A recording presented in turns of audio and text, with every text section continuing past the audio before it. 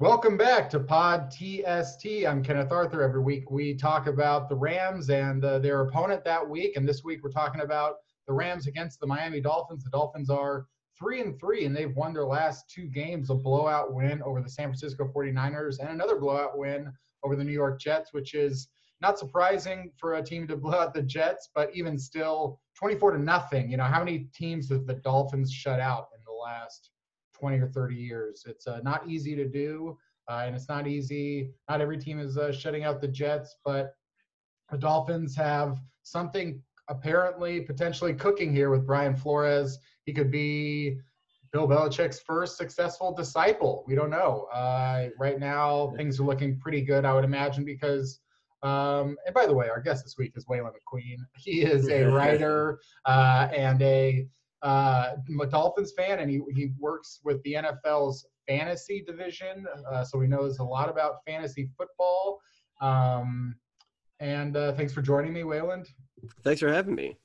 I felt like I wanted to introduce you because I'm about to go into this thought about here about Brian Flores, and I want to get your thoughts, which is, you know, um, the team. I think like rebuilding to me has always been overrated in the NFL. In baseball, we were talking about baseball before this started, and in baseball, I understand baseball because it's so hard to maneuver with contracts once you get an albatross on your roster, or because there's no salary cap, it's so hard to compete. So rebuilding, like we were talking about the Astros, they completely destroyed everything that was about their team to start over.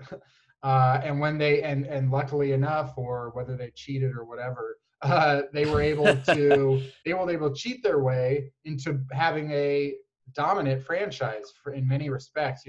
It's hard to win the World Series every year, but they're consistently a team that can win the World Series. And I think rebuilding in baseball makes a lot of sense because of the minor leagues and stashing players and trades and all this kind of stuff.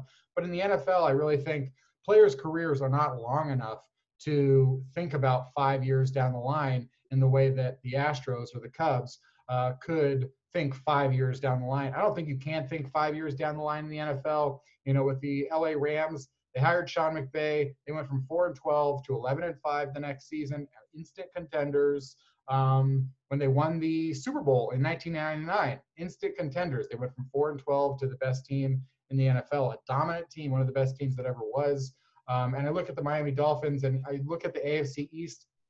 Typically, a team hires a coach in the AFC East and they go 3-13 or 2-14. And they get another year and they go 6-10, and then they get another. And this is the Adam Gase story. It's just like yeah, they're fine with all. You're fine with that, but I think you really got to be successful instantly in a way by your second season. Bill Belichick, 5-11 the first season, won the Super Bowl the next season. Sean McVay went to the Super Bowl the next season. I could keep going. Pete Carroll went to the Super Bowl in his fourth season, but they were really dominant by their third season, really. And there's things about the Miami Dolphins that remind me of like that early success because they shouldn't be competing right now by a lot of stretches of the imagination because maybe their offensive line didn't look very experienced or ready to perform this season. Ryan Fitzpatrick at quarterback. Do you feel like this is the beginning of a positive role here for the Miami Dolphins? Are you trying to caution yourself based on these last two games? Because it feels good, right? yeah. Well, yeah, it definitely feels good. I mean, I think that if I'm in my mid 30s, so I've been watching the Dolphins for 25 years easily now, and so I've trained myself to caution myself every year. I've been excited about too many. I mean, I put myself up for Jay Fiedler, so yeah, like you have to approach it with caution, but I guess maybe it's just because coming off of Adam Gase, but like other people I talk to, like the Dolphins, and just the way that they've played, even last year, which wasn't, like 5-11 isn't a smashing success, but it felt different than it has before, even with a team that was losing. There's something about Flores that I think I think that's kind of your question, is that I think something about Flores is working because you have a team that is they're expecting to lose. And I think you're right with football. The game is just too hard to truly tank. Like in baseball, it's not like you're exerting yourself I mean, they're elite athletes, obviously, but so to have a team that knows they're losing, they're purposely losing to get a quarterback of the future, and still they were fun to watch last year.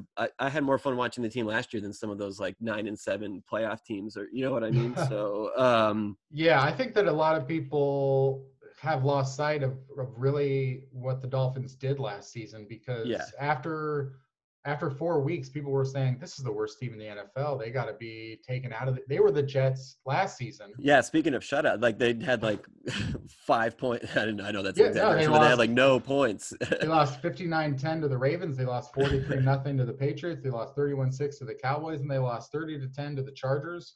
But I think that what people do lose sight of, and I think this is also why the Jets could easily go 4-12 this season, and people kind of just forget about how much they trashed them. They go 5-4 over their last 9 games. They were competitive in most of their losses. They beat the Patriots in the finale. And this was not a Patriots team that was resting its starters. They beat the Patriots. That like maybe, I mean, Brady's on the Buccaneers maybe because of that loss, if I want to really pat the Dolphins on the back. But so they don't get the bye, and now they're losing in the first round, and things just fell apart. I mean, I think that Patriots were their armor was fading a little bit anyway, but definitely. Yeah, but I mean, no, like I think that was really it was brutal at the beginning of last season. You're right, it's easy to forget, but there's something about Fitzpatrick doing well that I think everybody in the NFL likes, right? Like Definitely. Yeah. Speaking of, proceeding with caution, though, because every year when Fitzpatrick looks like this, whether it's with the Bucs or the Bills or the Jets, or now the Dolphins, there's December comes and he's not as good, or the fourth quarter comes. He had that opportunity with the Jets a couple of years ago to like, hey, this is your playoff game. If you win, the Jets are going to the playoffs. I think he played poorly. Yeah. But I think that maybe there's this zero pressure in Miami, or there was last year, and even this year, I think, right? And I think that's probably where he plays the best, or when it's kind of that I'm coming in, like when it's like real, like, oh, I have to be like a real top tier quarterback. Maybe that's when he can step up, but he's had zero stakes since coming to Miami. And I think that's when he plays the best. And it's not that every game he's been amazing. Even at the beginning of this season, he wasn't looking great at the first couple of games, but it's just been a fun team, but I think it has to go back to Flores. I'm not like such a wonk where I don't, read all the interviews and know what's going on in the clubhouse, obviously, but I do feel like that, especially coming off of Gase, that they've found at least a person that has this team motivated. And I think going back to what you're saying, like 5-year windows in football, like if he can hold on to this team for 5 years through when they're bad, I think that's a huge start over having someone like look at Mike McCarthy in Dallas. It just seems like they just don't care still. Like, what's the difference? I mean, I know they're having injuries and they have talent problems, but I'm happy with Flores. Let's get into some of the that's kind of the macro picture. Let's get into some of the micro, and why not just start off with what you're most comfortable with, perhaps, which is that maybe some of these offensive skill players on the Miami Dolphins, and let's also talk about the ones on the Rams, because you spend a lot of time with these guys from a fantasy perspective, and maybe looking into how they do this or that. What about Myles Gaskin? He played at the University of Washington. He kind of flew under the radar. Now he's playing for the Miami Dolphins. Is this a guy that he's only 23 years old? Is this a guy that could have a future as like a number one guy? It's hard to tell with running backs, right? I mean, as well as anyone. But when I watch it, I think of all the players, he's the one I'm trying to keep I've been impressed with him. I do have him on a fantasy team. Like, he's been exceeding expectations, because going into the year, everyone was like Jordan and Breda were the guys. And isn't Jordan Howard the worst? Yeah. Well, yeah, Jordan Howard. Isn't Jordan Howard the worst running back in the NFL? Yeah. I mean, yeah, like because he still gets like third down touches or goal line touches, and even then it just looks like he has like no spring in his step. He just looks like he falls straight into that line. To be fair to Jordan Howard, and because you bring it up, I just want to be fair, because his numbers are 18 carries for 14 yards, but he has 3 touchdowns, and you can imagine maybe they only need that 1 or 2 yard. There's only 1 or 2 yard to pick up when they put him in the game, but still 18 carries for 14 yards.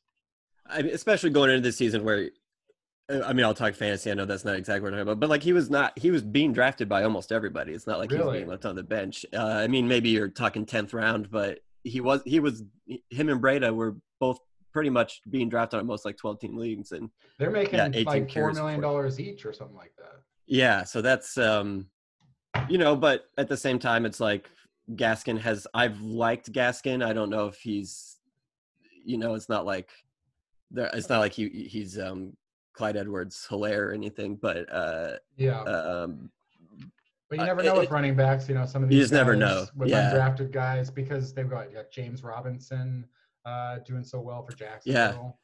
Yeah. So I'm being cautiously optimistic. I mean, I think I don't know. I think because they do have really good receivers, and if I'm sure we'll talk about Tua later, but if their quarterback is good, I think Gaskin's good enough to do what they need him to do. Definitely. I mean, I don't think they need Ezekiel Elliott or Derrick Henry. I mean, they would obviously love a back like that, but I don't think they would need one. How does it make you feel in the midst of this season to be 3-3, feeling good, and benching Ryan Fitzpatrick, and potentially and these rumors about trading Xavier Howard and such like that? So I mean, it's one of those things where it's like, are the Dolphins going to win the Super Bowl? No, right? Like, right. I'm a huge Dolphins fan. Obviously, I'll be rooting for them all the way, but you're looking at the Chiefs and Ravens and Steelers. Yeah. Like, and there's just no way they're getting to the Super Bowl would be a miracle. But I mean, the Bills have looked pretty human, so definitely. I think that one could even argue that the Bills are an example of what the Dolphins are trying to avoid, which is they've spent 3 years being good but not a real contender. And what if they had taken some of those opportunities to cash in on what value they did have? Yeah, I totally agree. And I think that's the Dolphins of the mid 2000s were the same, a little different, but it's kind of the same thing where there were those years where they were always around 500. Every once in a while, they'd get above 500 enough to make the playoffs. And then you're just like, they'll play the Steelers or Colts at the time. And you're just like, there's just no chance that they're going to go anywhere. And it just got so frustrating.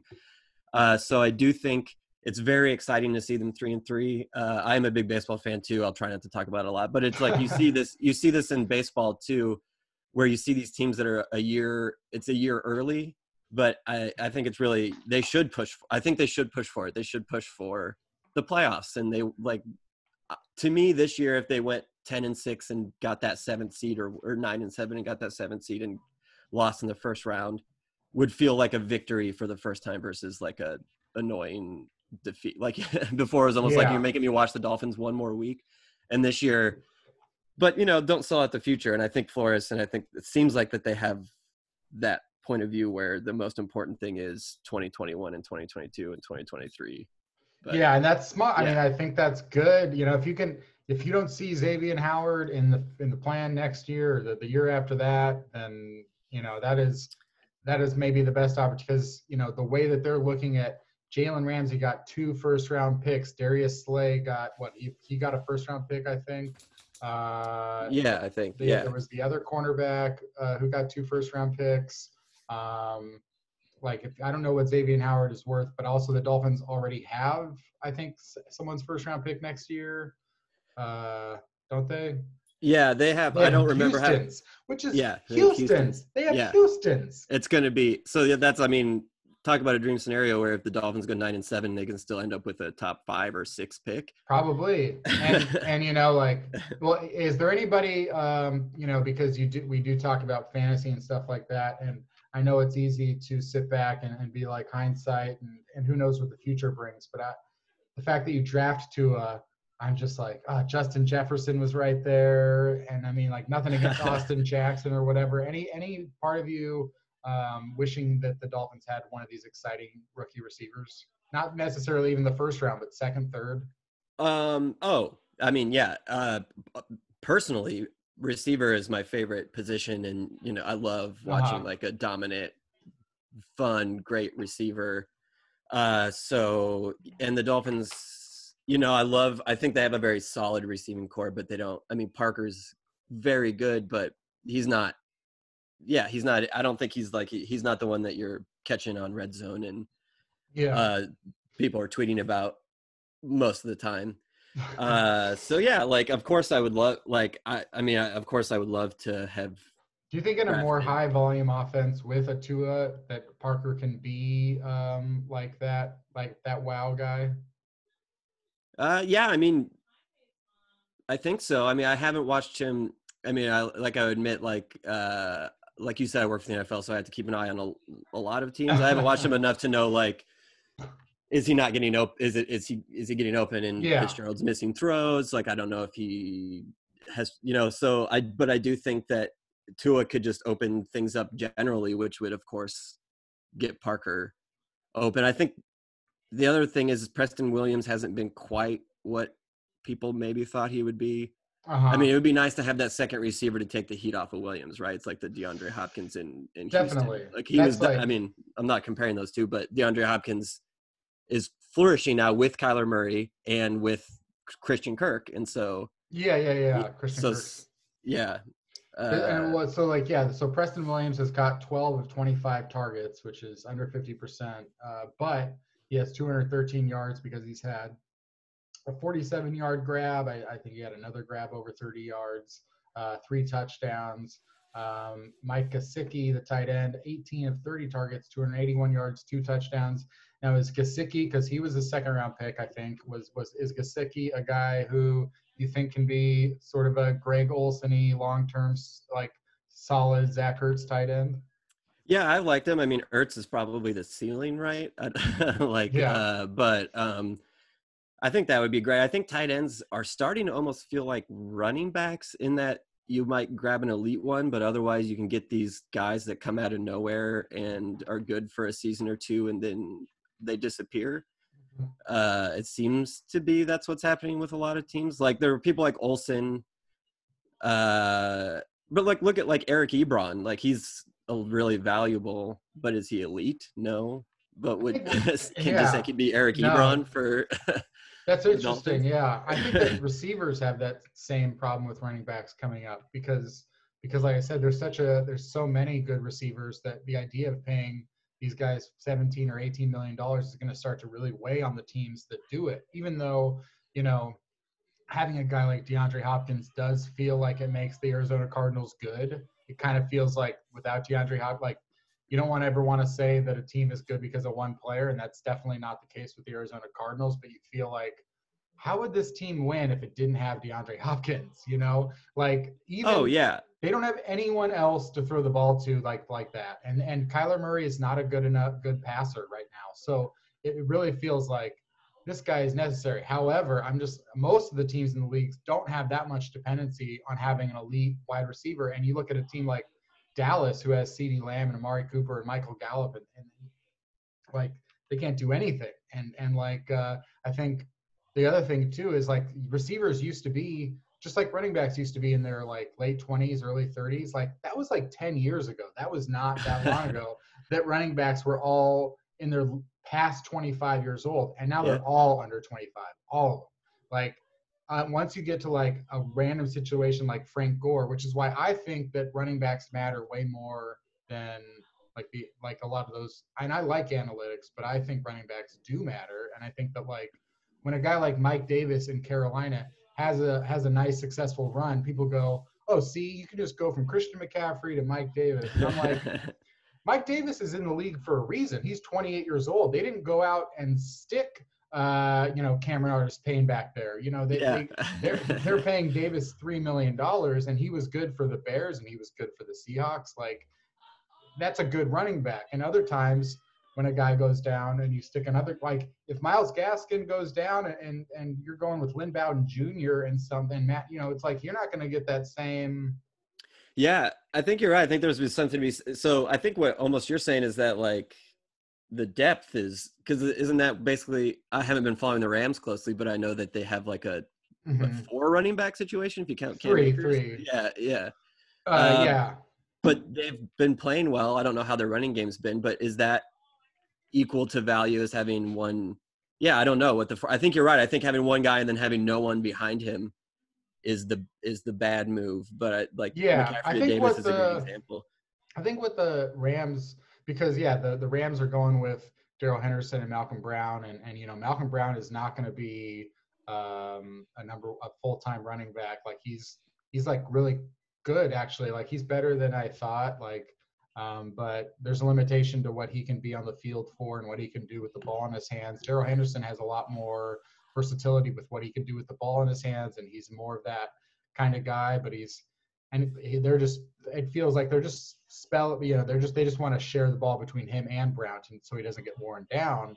Sure. But also it is indicative of Cam Akers right now that he doesn't get on the field now, which is Sean McVay says, hey, when we have certain opportunities for Cam Akers and those just haven't presented themselves because of the way that the games have gone.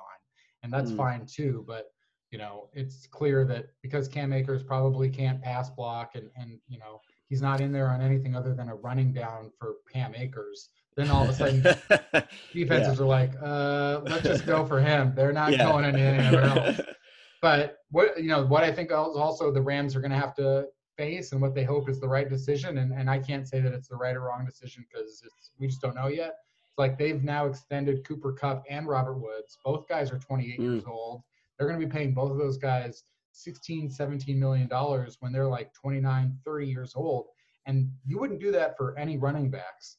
And that's very clear to people. And I'm still saying, like, okay, if the Rams are paying those two guys 17, 18, they just drafted Van Jefferson.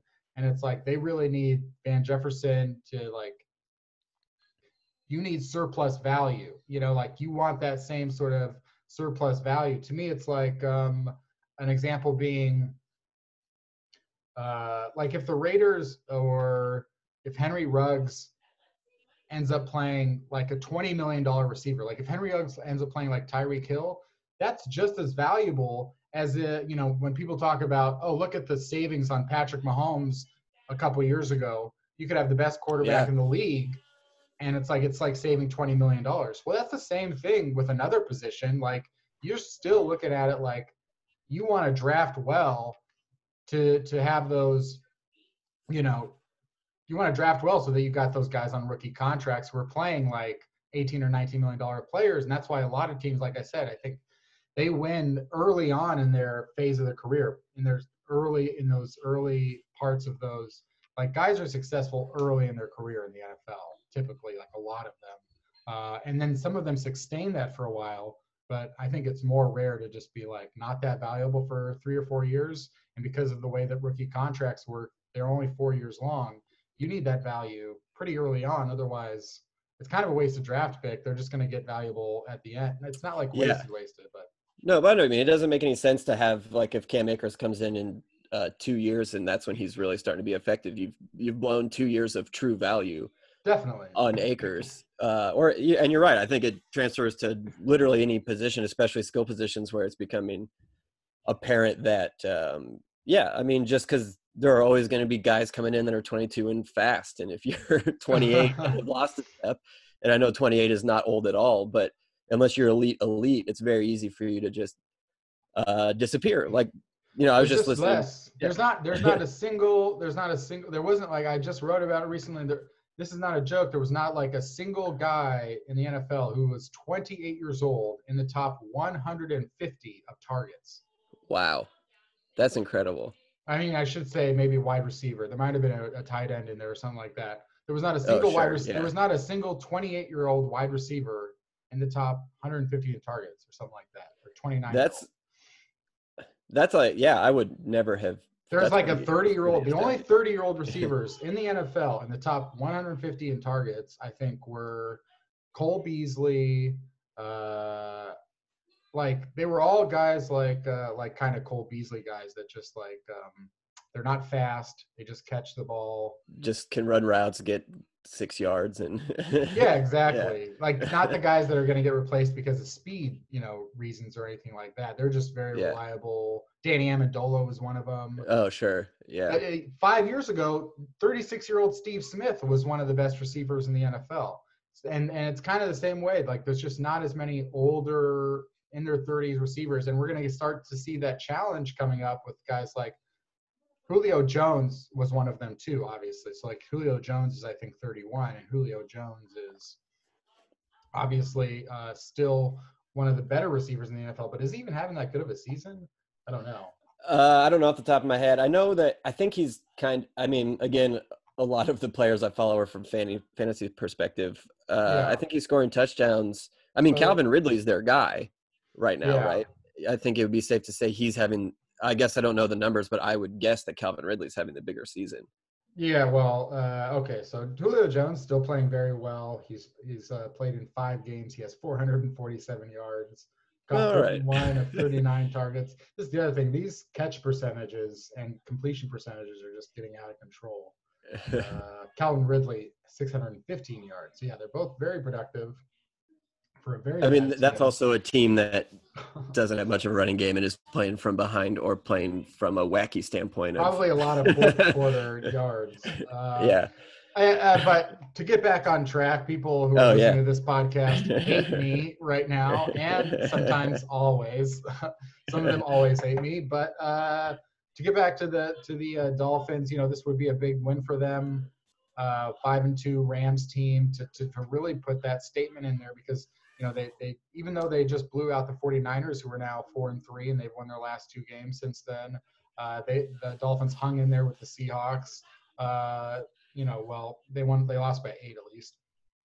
I mean, that's a small victory for the Dolphins. I mean, definitely. Yeah. But definitely more of a statement here too, if they can knock off Sean McVay's Rams. How are you feeling confidence wise?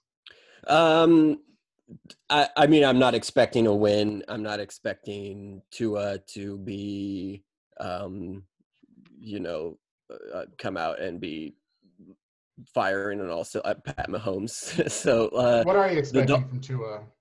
Well, geez, I've been talking about this a lot lately. It's almost scarier that Herbert and Burrow have been as good, because now I feel like Tua could be 70% of either of those guys, and that's objectively a successul season, or perhaps like that. But then am I gonna start panicking to be like, oh man, we passed on, or I guess we didn't pass on Herbert, or no, yeah, we did, right? Yeah. Yeah, you did. Yeah, he was sick. So I mean, it's only one season, it's a half season, but I think Herbert and Burrow playing so well have definitely kind of raised the expectations, even if it's not fair. Definitely. To Tua. But against the Rams specifically, I mean, the Dolphins line I think has been better than expected, but I don't know how well they're going to be able to. It's a hell of a first game for Tua. Yeah. I mean, Aaron Donald is like maybe the MVP of the league this year, and so yeah. Like I think he's going to get hit. I think the Rams are going to be able to dominate, and I'm not super optimistic that I think the Dolphins can hang in there, because I think that they're good enough to. I don't think they're the Jets. I don't think that they're the Jaguars, and so I think that I'm optimistic in that Tua could have a pretty decent game. But I think that Tua taking some hits, making some dumb throws, maybe throwing a pick that he shouldn't have thrown isn't unrealistic to expect, especially just against. It's a really good team. It's a really. I mean, I don't think it's like the worst situation, but it's not the best first team to play, especially when you're just come off of 2 great games where you blow out the Jets and you look really good against the 49ers. So yeah. And I don't mean like 49ers, I mean, say what you will about Jimmy Garoppolo's ankle or whatever, like he was out there, he was starting, like they put him in the game, and the Dolphins that's the thing too. The Dolphins are 3rd in points allowed. I mean, Brian Flores is not a joke. I mean, there's something good going on, because Emmanuel Ogbah is their only pass rusher, and that has like a lot of sacks right now, and he's got 5 sacks, and not a lot of people expected that to happen. And Byron Jones has come in the last couple of games, and I think their defense has really gone off with Byron Jones in there. And again, we haven't even talked about Noah Igbine and their other early draft picks. They've got a lot of good stuff going on. Yeah, that's what. Yeah, I was gonna say I think that's it's easy to focus on the offense because Tua's in there, and then like we've talked about like Gaskin playing well, but I think that's their shot against the Rams, right? I I know this is a Rams podcast, but I wouldn't say that they have an explosive offense. No, I mean, like, they have an efficient offense for sure, Yeah. more so than an explosive offense. Yeah, and again, nothing against the Rams because I think they've been playing really well, and I like the Rams. But I do think that this is the type of team that the Dolphins can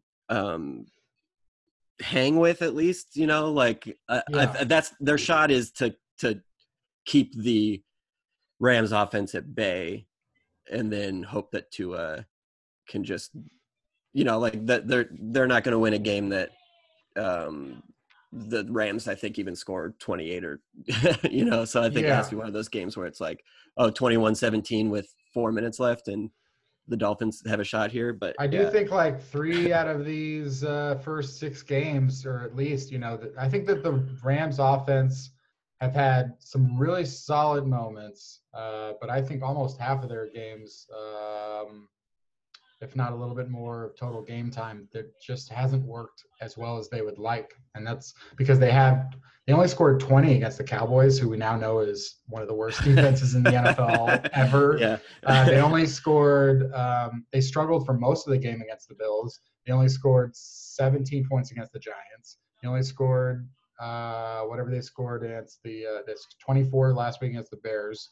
But what we're going to get out of here, and just because you brought up Justin Herbert, that just made me think, because I had this thought the other day too, and I'm like, the Dolphins, they have a reprieve from this conversation because we haven't seen Tua yet. I do think, like, to your point, like, I would be even less concerned about Tua because passing in the NFL has become so much easier. There are way more successful quarterbacks. I think a lot of quarterbacks, we're going to find out in a year or two, we're going to look back at some of these quarterbacks and really look at their numbers and go, wow, we were fooled. Come on. I mean, these guys are completing 72% of their passes now for 9 yards per attempt. This is not the way that holding is down, 59%. They're really letting them have it. And teams are just, it's so much easier to play offense now and stuff like that. But all that being said, I think the Washington needs to regret this. The Lions need to regret this. The Giants need to regret this, that they passed on Justin Herbert, because that, to me, and the Bengals maybe have to regret it too. As good as Joe Burrow is, to me, I think Justin Herbert is the best quarterback of the last 10 years.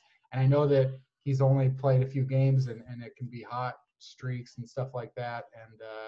And I think that anything is possible. But even before the season began, when I had done more research on Herbert, I thought, this guy is special. And he's playing so well. Any thoughts on Justin Herbert to that degree, from a fantasy perspective, from the fact that the Dolphins passed on him perspective?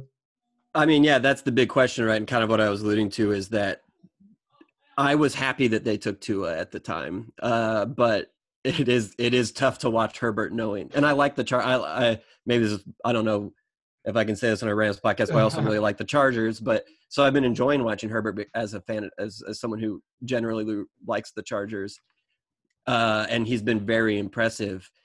So yeah, that's why I have to. So like, if Tua is still good but not that good, I still have to wait. And like, how long do you wait to admit that they made the mistake if Herbert keeps this up and Tua is not as good? But yeah, definitely if I'm a Washington fan, especially, I think I'm wondering. I mean, they didn't. Nothing wrong with Chase Young, nothing against him, but yeah, quarterback is quarterback. Yeah, and it's just been brutal, and I like, oh man, I think that's it. And being a Dolphins fan, where we haven't had a good quarterback, and then the one quarterback you had the most faith in is now good for the Titans and was never this good for the Dolphins. Oh my God! Is which is fine. I'll still root for Tannehill, but yeah. So I don't, unless Tua turns into like an RG3 level bust. I don't think that I'm going to immediately. I think it, or like even a Trubisky level bust. I think it's going to have to be that level right away for me to really rue that they took Tua. But yeah, there's definitely, you can definitely see myself a year from now and Herbert is leading the Chargers to the playoffs and Tua can't stay on the field or looks like he can't make it, and I'm regretting it. But at this moment, like, I underestimated Herbert, but I think I think he's good, and I'm happy right now, and we'll see how Tua plays. But I have a lot of faith in Tua. So Great. Yeah, and I think that I've been a Tua skeptic for a long time. Nothing against him. Definitely injuries take part in that Mhm. skepticism, and I think at the end of the day, I've developed a trust and a belief a little bit in Brian Flores. So I'm kind of believing that if he's making the switch, he actually believes that Tua gives them a better chance to win than Ryan Fitzpatrick, which Ryan Fitzpatrick was giving them a pretty good chance to win already.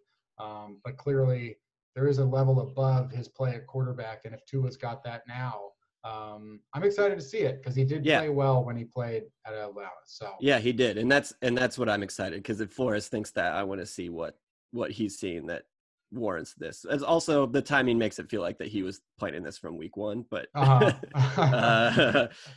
yeah, I'm really excited to see, and yeah, I guess if he's better than Fitzpatrick, I'll be happy, and I'll forget about Herbert and Burrow, and then seasons Yeah. down the road, I can make that comparison. There you go.